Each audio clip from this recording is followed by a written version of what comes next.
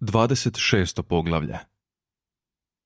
Da, jako poučno, ali... Reče Artur nakon što mu je Haljka Vahlibrs prepričao glavne točke ove priče. Ali ne razumijem kakve veze to sve skupa ima sa zemljom i s miševima i s tim stvarima. To je tek prva polovica priče, zemljanine. Reče starac.